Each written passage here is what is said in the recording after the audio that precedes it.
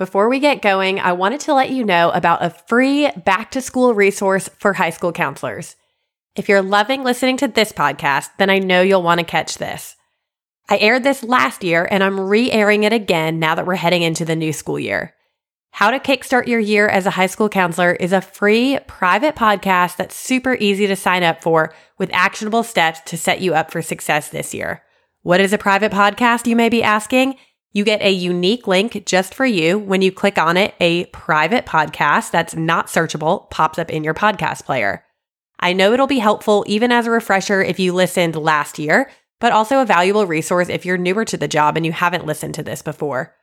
In these 3 episodes inside the private podcast, you'll learn how to set up your systems, how to ready your student caseload, and how to use data to make decisions. There may even be a few bonus resources and a couple extra podcast episodes in there too. We'll see. This private podcast will be open all the way through the end of September because I want to give you all plenty of time to listen and learn. And just depending on when you start back to school and have time to listen to it, I want to make sure it's available to you. From here, doors will be opening to the Click Collaborative, my high school counseling membership, on Monday, August 21st. Now, that is next Monday, if you don't have your calendar out right now. I'll share all about everything you can expect inside the membership and the why behind it all. I'll also share with you how to complete a purchase order if you're interested in joining with your school's money. While the doors are open for 10 days to the membership, you're going to be able to grab a really sweet bonus that's not available anywhere else.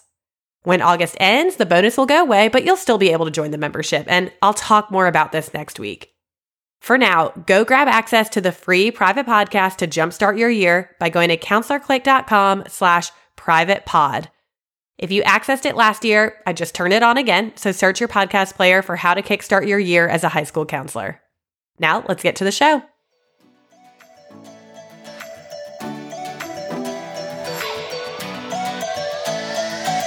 You got into this profession to make a difference in your students' lives, but you're spread thin by all of the things that keep getting added to your to-do list.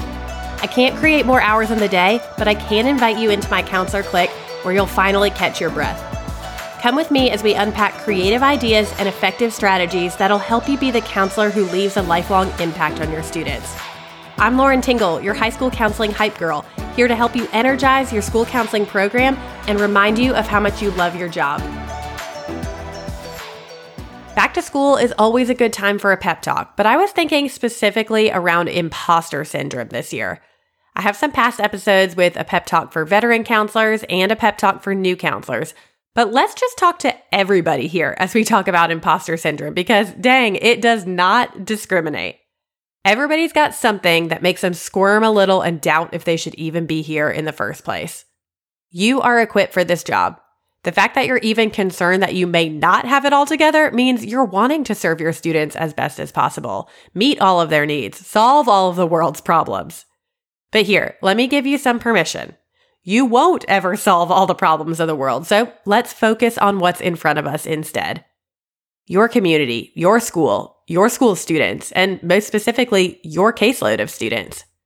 Now, I get it. Your caseload might be ginormous, but here's some encouragement, I hope. Did you know that we're possibly luckier in the high school setting with our caseloads?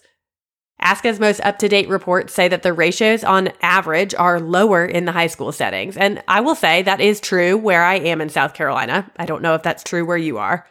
This doesn't disregard the fact that a lot of caseloads are still extremely large for one person to handle. I'm even saying the recommended ratio of 250, that's a lot for one counselor to handle. It feels like a ton of pressure on one person to handle hundreds of students' issues, problems, futures, you name it. And this is why you're qualified for the job right now. I just want to let you know. You have a master's degree in school counseling. You have the education to do this, or you're working on it right now. You may feel like you don't have all of the college stuff memorized yet, but don't worry, it always changes. You'll constantly be learning new things about this.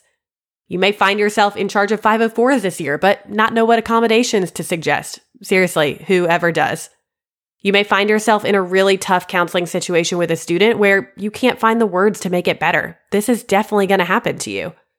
But you've practiced and prepared for these counseling situations. You have more skills than you realize. You know how to regulate a student who's upset. You know how to ask good questions and be a good listener. You are a problem solver and a team player. I know there are even more unique skills that you bring to the table too. Your humor, your honesty, your outlook and perspective. You have an edge at being a counselor that no other person in the school could play but you. Your students need you, not the doubting imposter version of you. Someone hired you to do this job because they believed in you. Whether it was the principal, a department head, or someone from behind the scenes who begged someone else to give you a chance. Someone out there knew that you could do it before you even thought that you could do it. You're about to make a huge difference in the lives of students this year. It's normal to struggle with balancing all the deadlines and the tasks that need to be completed, but you'll get it done. Underneath the schedule changes, the howler emails, the never-ending lines out of your office door as the school year starts off, there are good things to come. I always had to remind myself of this, as these tasks were some of my least favorite and definitely my least favorite to start the school year off with. You'll be in the trenches for some of it. That's true. That is real life. And you'll feel the imposter syndrome deeply some days. But I want you to pause in those moments and reflect, especially in the good moments when a student comes back to you to celebrate a success, when a teacher tells you the positive changes they've seen a student make because of the small group that you ran, when you get a thank you note from a parent. It's all worth it.